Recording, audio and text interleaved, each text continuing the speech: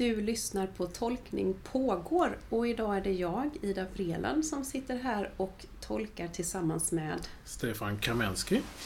Och vem är du? Jag är diakon i Limhamns församling, Malmö. Yes. Och vi sitter här på ditt arbetsrum och ska prata om Påskdagen. Kristus är uppstånden. Och då ska du svara ja, sannoliken. Ja, precis. Och det är Lukas evangeliet som evangeliet är hämtat från för den här söndagen. Vi är inne i Lukas-serien i år. Vill du läsa texten? Absolut. Dagen efter sabbaten gick kvinnorna i gryningen till graven med kryddorna som de hade gjort i ordning. De fann att stenen var bortrullad från graven och när de gick in kunde de inte finna Herren Jesu kropp. De visste inte vad de skulle tro, men då stod där 2 män i skinande kläder framför dem. Kvinnorna blev förskräckta och sänkte blicken mot marken. Men männen sa till dem: varför söker ni den levande här bland de döda? Han är inte här, han har uppstått. Kom ihåg vad han sa till er medan han ännu var i Galileen. Att människosonen måste överlämnas i syndiga människors händer och korsfästas och uppstå på 3:e dagen. Då kom de ihåg hans ord, och när de hade återvänt från graven berättade allt sammans för de 11 och alla de andra. Det var Maria från Magdala och Johanna och Maria, Jakobs mor. Även de andra kvinnorna i deras sällskap talade om det för apostlarna. De tyckte att det bara var prat och trodde inte på dem. Men Petrus sprang genast bort till graven. När han lutade sig in såg han att bara linnesvepningen ligga där. Och han gick därifrån full av undran över det som hade hänt. Tack. Fastnar du för någonting i den här texten när du läser den? Eller vad är det liksom där som du tänker, här bränner det till lite i dig? Eller du fastnar för något särskilt? Alltså jag har funderat mycket på att de tyckte att det bara var prat och trodde inte på dem. Ja. Jag fastnar också där. Berätta mer. Min första tanke är ju på något sätt att här kunde det tagit slut.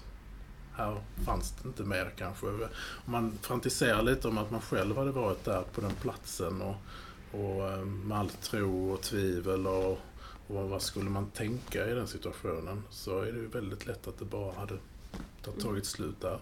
Just det, ja precis. Jag tror vi alla reagerat på samma sätt. Det är ju omöjligt att tro det som de berättar. Det är bara prat. Och sen så lämnar man. Vad hade hänt då? Tänk, vad hade hänt? Ja men precis. Hade vi suttit här idag? Troligtvis inte. Nej. Så att ja, det är liksom det första som kommer liksom till mig. Ja. Och det är ju också samma, alltså, för jag fastnar också vid det och kopplar också till mot de 2 män i skinande kläder. De frågar ju, varför söker ni den levande här bland de döda? Alltså det är ju lite här samma, förstår ni inte? Han är ju inte här, vad gör ni här? Alltså lärjungarna trodde kvinnorna att det bara var prat när de berättade, men kvinnorna trodde ju heller inte först, eller de kunde ju heller inte ana att det här skulle eller ske. Och då får den här frågan, varför söker ni den levande här bland de döda? Ja, det är klart att de gjorde. Det var väl en dum fråga, kan jag tycka. Och den är ju jättesvår. Den kan man ju verkligen fundera på, den här frågan. Tänker jag, när man tänker att jag i mitt uppdrag så har jag sorgegrupper och ibland kan man ju tänka där när man möter sörjande människor som är i sorgeprocessen att det handlar om att man måste våga acceptera och släppa och gå vidare på något sätt. Att det kan ju vara en sån fråga också, att det kan vara en hjälp, men att den är inte så lätt att förhålla sig till. Nej, och det är intressant det du säger med sorgegrupper och så. Kan man ta hjälp där av påskens budskap i en sorgeprocess, tänker du? Och det är där jag tycker det är så fantastiskt att hela påskens budskap som är så otroligt hoppbringande, att verkligen från död där det inte finns något liv, graven som är tom, och så kommer det här budskapet att nu ska vi leta bland det levande nästan, att det är liksom, nu har Kristus uppstått. Ja, just det. Varför söker ni den levande här bland de döda? Det är inte där vi ska leta efter livet, efter hoppet, utan bland det levande. Det är lite som den här begravningsbönen som vi ofta ber. Jag tror att man kan, jag ber den alltid efter varje, nej, det är förbönen i begravningen, då kan man ju välja olika. Och det är en av de varianterna som finns, att hjälp oss att leva för de nu jag brukar kunna den i huvudet, men nu måste jag faktiskt ta upp den här här. Då står det så i den bönen: hjälp oss i vår sorg och lär oss att leva för de levande den tid vi har kvar. Det är ju lite det. Ja, men precis. Så är inte det en uppmaning om att faktiskt det här nästan klichéartade att leva i nuet, att vara närvarande i det som händer nu. Och det handlar också om att oroa dig inte för morgondagen, som också är ett återkommande tema, tänker jag, att vi kan få leva här och nu med de levande och försöka släppa de som har dött. Och det är ju lättare sagt än gjort. Som du säger, att det blir lite så här klichéartat. Men då kanske kan detta hjälpa oss på något sätt, den här texten i det? Kan det ge oss hopp?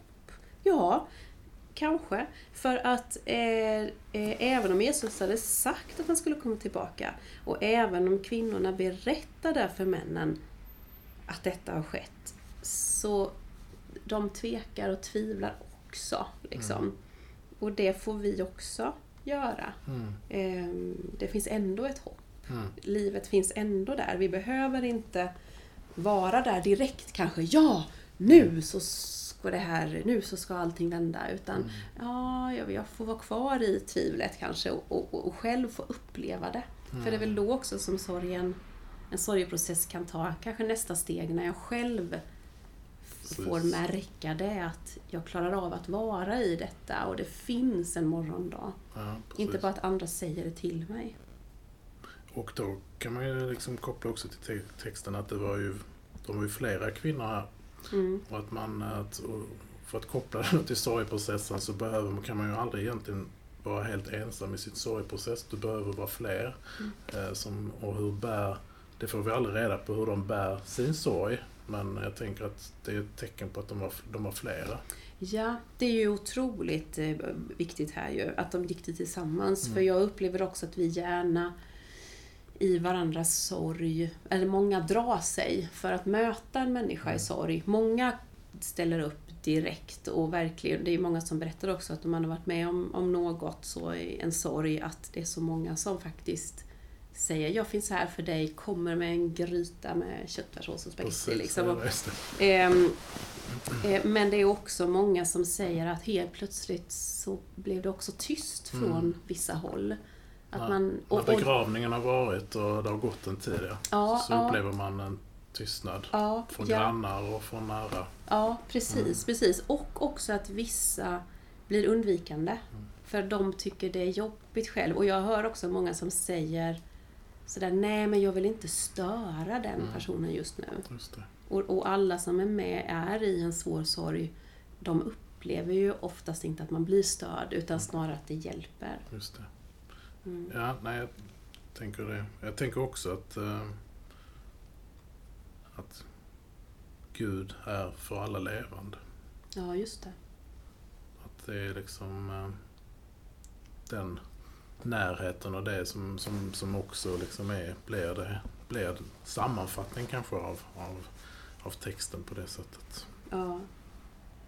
Ja, det är också ganska i fokus i begravningsgudstjänsten för livets Gud, och liksom lära oss leva för de levande den tid vi har kvar. Och ja.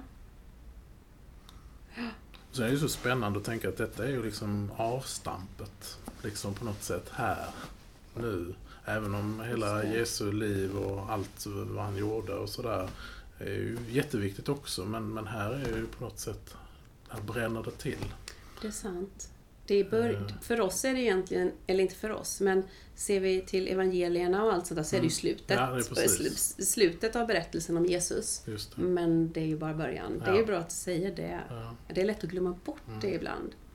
Det som alla säger, varför firar vi påsk nu igen? Ja, just det, för att Jesus dog. Ja, just det. Alltså, glömmer den viktiga.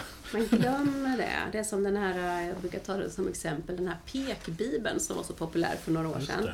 Jag tror att något av våra barn fick den när de döptes. Av faktiskt församlingen när de döptes. Det här är 15 år sedan, så det var ett tag sedan.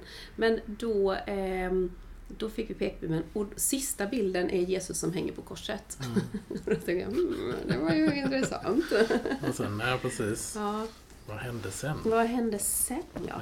Och ska vi gå in lite till uppståndelsen här? För det är ju inte helt lätt med det ju. Nej. Intellektuellt så är ju det ganska svårbegripligt.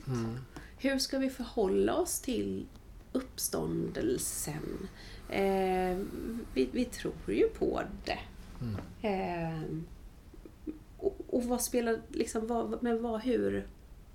hur ska vi förhålla oss till det? Förstår du min fråga? Alltså, det är så lätt att intellektualisera, tycker jag, ibland.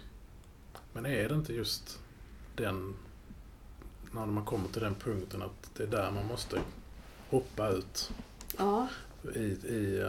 i tron liksom, och på något sätt acceptera att jag kan inte förstå, jag kan inte ta in allting intellektuellt, utan det faktiskt får lov att vara. Och det kan också bara vara en ganska god känsla också, att få lov att lita på det och våga lita på det. Ja. Att man inte behöver, jag kan tycka det är skönt att inte alltid behöva, att allting behöver bli vetenskap och intellektuellt. Att det finns den dimensionen av tron också. Som bara handlar om att bara vara i det på något sätt. Jag vet inte hur jag ska sätta ord på det riktigt. Jag förstår. Ja, precis. Att vissa saker måste vi bara lämna till Gud också. Så här att, jag tycker själv det är ganska befriande att inte veta allt. Att det känns som vi människor, jag vet inte om det alltid har varit så eller om det är så typiskt för oss nu. Jag tänker att det alltid har varit så. Att vi känner att vi behöver ha saker under kontroll. Att vi behöver ha svar på saker. Och det här som är utanför vårt medvetande, det är lite otäckt, det är lite läskigt. Det är skönt och tryggt att veta att ett bord är ett bord och det kan jag hålla i. Liksom. Men allt det där andra. Och då, jag brukar också ta när jag var gymnasiepräst och var i skolor, så ville de ofta ha lektionspass om religion och vetenskap. Det ingår i läroplanen att man ska prata om detta. Så jag hade lite lektionspass om och sådär.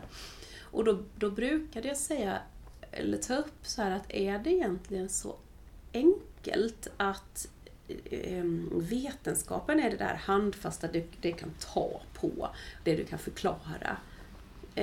Och då kommer vi ofta fram till att nej, det är ju inte det. Det är ju också teorier och man ser plötsligt en teori överbevisar det vi trodde för 30 år sedan. Det tror vi inte längre, utan vi har lärt oss mer och mer. Och ett bord, om vi ska ta det som exempel, det består av atomer och protoner och elektroner och allt sånt där, vad det nu heter, de här beståndsdelarna. Nej, vi förstår inte allt i det heller. Nej, men precis. Nej. Och det är ju också, det är ju inget fast.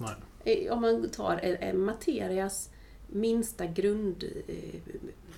byggsten, det är ju inte någonting som är fast, som man kan ta på eller ta i. Så det är också i rörelse hela tiden. Så även, och där tycker jag, för mig blir det då en tröst eller ett skydd, eller att faktiskt vila i att jag vet inte allting. Nej. Och det är befriande, tycker jag. Ja, och jag tänker att, och det är väl lite som ett barnet till föräldern på något sätt, om man tänker just att man får lov att bara krypa upp i famnen och jag behöver inte ha svar på allt. Nej. Jag får lov bara att finnas och närvaron på något sätt omsluter. Ja. Och det räcker. Ja, precis. Och då kan man vila i uppståndelsen. Tänker jag också att men jag tror ju också att ingenting är omöjligt för Gud. Så varför skulle det här vara omöjligt? Nej, precis. Och jag brukar alltid vila i också att på något sätt jag ser ju inte, jag ser min bit och kanske lite runt omkring mig och det jag upplever.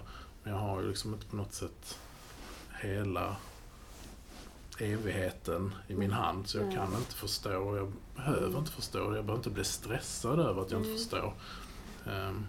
Jag brukar alltid ha som knep för att somna liksom, så är det liksom mina sista ord är att jag bara överlämnar allt i Guds händer.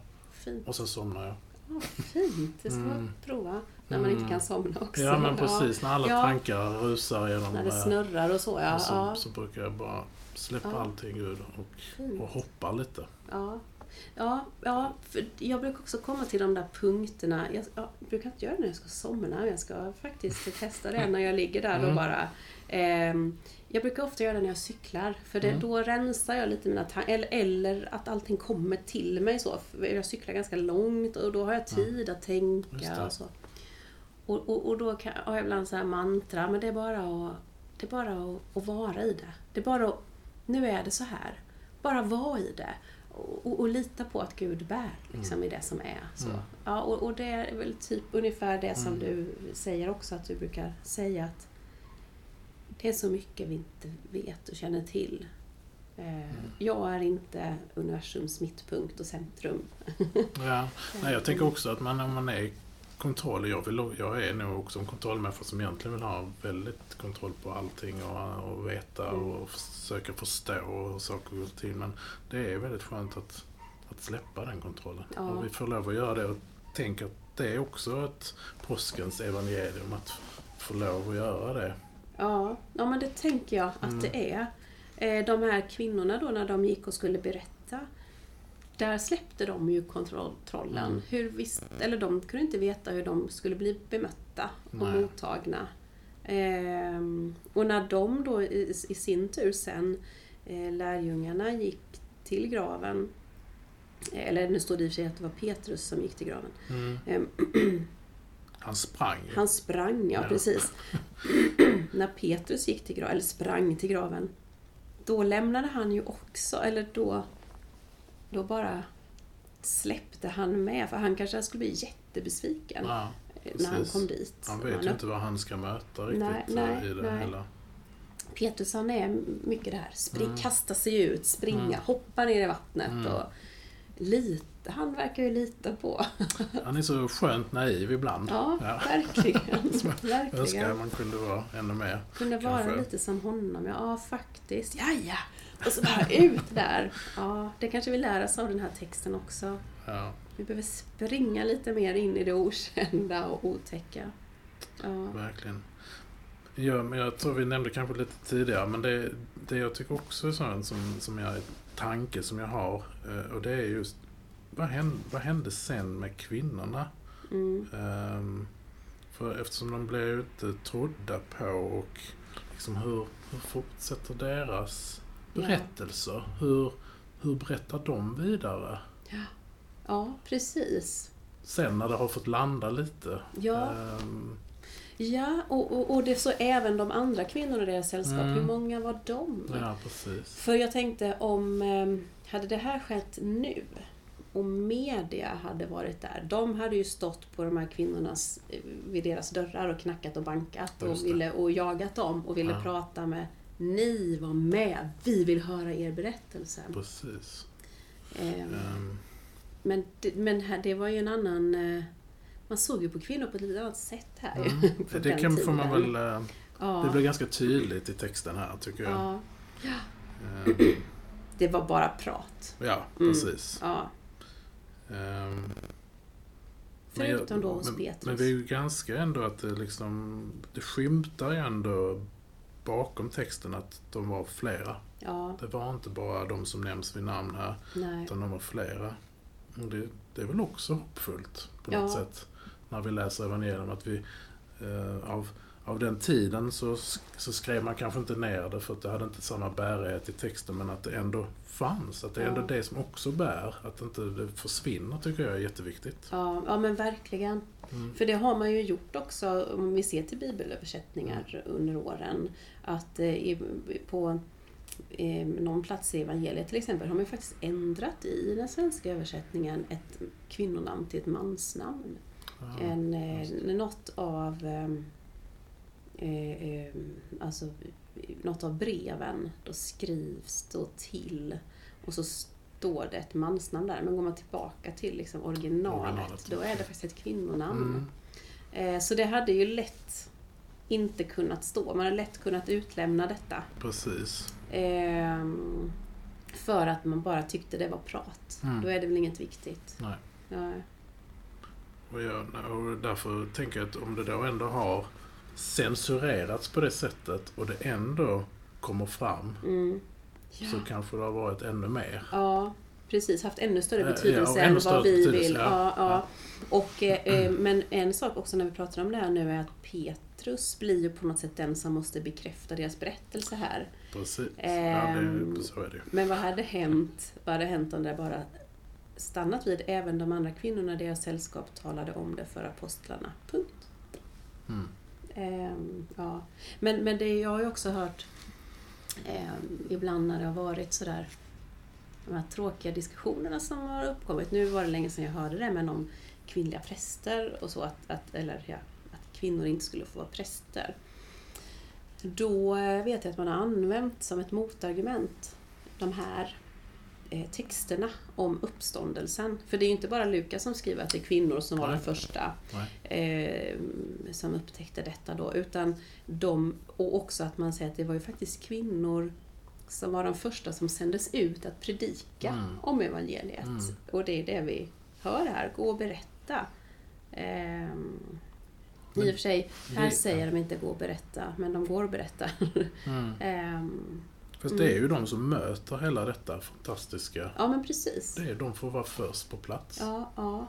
Jag kan både, som sagt, som jag sa tidigare, jag kan vara lite avundsjuk att jag inte var där. Ja. Samtidigt så vet jag inte riktigt hur jag hade hanterat om jag var där, som vi pratade om i början. Nej. Men där står ju också det här med linnesvepningen, den var kvar där. Har det någon betydelse för liksom att det inte var helt tomt? Ja, när han lutade sig in så var bara linnesvep. Ja, just det. Varför hade han inte med på sig linnesvepningen? Precis. Ja. För jag tänkte, är det ändå ett sånt där något bevis om att det var den här graven? Ja, det kan det ju varit, ja.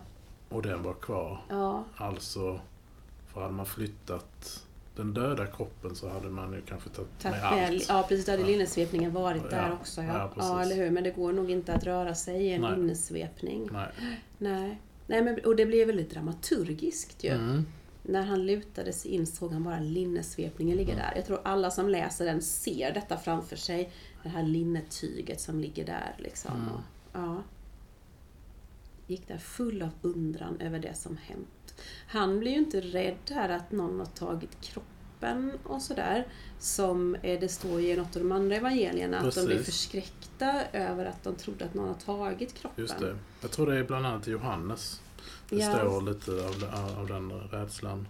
Ja, just det. Och där står det också, i Johannes evangeliet står det också att ansiktsduken låg hopvikt medan det andra bara var lämnat. Min första tanke där, för jag kan ju erkänna att jag läste ju fel evangelium för detta. Och jag var ju inne på palmsöndagen så att Nej, men och då stod det just att ansiktsduken är hopvikt. Det är inte kaos utan just den är hopvikt. Och det jag tänkte då på var ju att vi ska möta Gud ansikte mot ansikte. Just det. Och då är ju ansiktsduken inte för länge. Just det. Fin koppling där. Ja. Men nu är det visserligen Lukas och Evangeliet som vi ska prata om. Men jag tänker att de kompletterar ju varandra. Ja, och det är ju intressant det som han såg bindlarna ligga där liksom duken som hade täckt huvudet. Men den låg inte tillsammans med bindlarna utan hoprullad på ett ställe för sig. Otroligt detaljerat. Väldigt detaljerat. Och då tänker jag att det måste ju ha någon... Det är ju viktigt att man skriver det. Ja. Och jag ser omsorgsfullt liksom hur det är ihoprullat. Och då kanske inte uppståndelsen skedde i all hast heller. Nej, faktiskt inte. Att det inte var något här pang och bom och så. Nej. Som det samtidigt också vittnas om att liksom stenen och i något evangelium hur det liksom har den här tunga stenen har på något sätt flyttats. Just det. Men ändå var det ett ordnat kaos kanske. Ja, och det är ganska skönt. Det är ju på något sätt lite frid att det är döden och allt det här, att det finns ett lugn på något sätt så. Jag tänker också när jag har varit med begravningsentreprenör och så när jag var precis nyprästvigd så bad jag att få med en begravningsentreprenör. Och då gjorde vi ju sån svepning liksom. Och det går ju, det är ju så fridfullt. Man gör det så varsamt. Och då är det ju fint att också uppståndelsen får ske i varsamhet. Med respekt för kroppen liksom. Och livet. Ja. Tänk vad mycket man kan hitta i uppståndelsen. Som kan hjälpa oss idag också. I vår sorgeprocess. Men jag håller med dig. Den här frågan, hur hade man själv reagerat? Ja. Alltså, jag vet det skön, säger man när jag kommer ifrån. Jag vet det skön om jag hade nog bara sprungit därifrån, tror jag. Ja, okej, kanske. Man hade mött det med lite rädsla faktiskt. Ja. Och då är frågan, är det är intressant att tänka med våra så här 2000-tals erfarenheter. Jämfört med människorna då, vad hade de mer tilltro på det övernaturliga än vad vi har idag? Vet inte. Nej, vi vet inte det. Frågan är ju om det hur de berättade där om det finns. Jag kan ingenting om om det var extra skrockfullt på den tiden eller sånt, jag vet inte. Inte jag heller. Nej, men precis, de hade ju såklart färre vetenskapliga svar på livet, alltså hur saker ligger till. Alltså man hade ju, så precis, det var ju mer så då. Men jag tror ju man var lika att man tänkte det var lika ofattbart att någon skulle kunna uppstå från det döda. Eller... Jag har ju läst någonstans att romarna i alla fall var ganska skrockfulla. Utifrån att man skulle på något sätt, det var ju liksom göra vissa procedurer innan krig och sånt där. Att det var väldigt viktigt och mycket tecken, järtecken och sånt som skulle komma. Men jag vet inte hur det präglade de här. Nej, precis. Nej, men det kanske var samma sak. Ja, det kanske är det som de här linnesvepningen och ansiktsduken, det kanske är det som vill säga någonting, men vi har tappat lite förståelsen för det. Eller, ja. Att det var ihoprullat och det kanske har någon speciell betydelse med det då. Som vi inte känner till nu. Jag tänker också på nu i Sydsvenska för ett tag sedan så står det om det var Malmöhus museum eller om det var något museum i Lund som ska spara mänsklig erfarenhet för eftervärlden. Från vår tid nu då? Ja, precis. Vad är det vi sparar? Eller vad är det vi ska förvara? Och då ska vi försöka bevara det så att det om 100 000 år kan man gå tillbaka. Om jorden nu existerar då. För det är ju spännande vad man tänker att man ska spara. Ja, eller hur? Eller vad hur? är kärnan för vår tid och sådär. Precis, och om 100 000 år och de tittar tillbaka på vår tid, de kommer ju inte fatta mycket. De kommer sitta precis som vi gör här nu och tolka, men här har vi någon form med 2 hjul och ett handtag och man kan gå på el. Vad vill det? Det kanske betyder något speciellt, eller står det för människans frihet att kunna transportera sig vad som är. Alltså, och vi bara, nej, det var bara för att vi är lata, vi orkar inte cykla. Nej, utan liksom. elcykel eller elskoter istället. Ja. Nej, men det är svårt att sätta sig in lite i hur tankarna gick här liksom i för att de hade ju också traumat från långfredagen måste ju ha präglat väldigt mycket. Ja. Och det var ju bara ett par dagar efter. Var de fortfarande i chock? Ja. Hade de kommit ut ur chocken liksom, eller var de bara vilket kaos. Men det är så fint för de är ändå på väg till graven, för att det kan de i alla fall göra. Precis. De kan ta hand om kroppen. Ja, det handfasta är väldigt viktigt också i vår sorgeprocess. Ja. Och det har också tappat lite nu tycker jag, med det här att görandet med händerna och vara del av det. Det är viktigt liksom. Och det visste väl de. Och det är också lite typiskt så att det är kvinnorna som har det ansvaret. Männen satt där. Det står inte i det här evangeliet, men på andra ställen hur de ju satt och var rädda där bakom lås och bom. Just det. Efteråt de stängde in sig medan kvinnorna var där ute och gjorde. Det var väl kvinnogörat så. Ja. Och det har väl kanske levt kvar lite fortfarande att det är kvinnorna.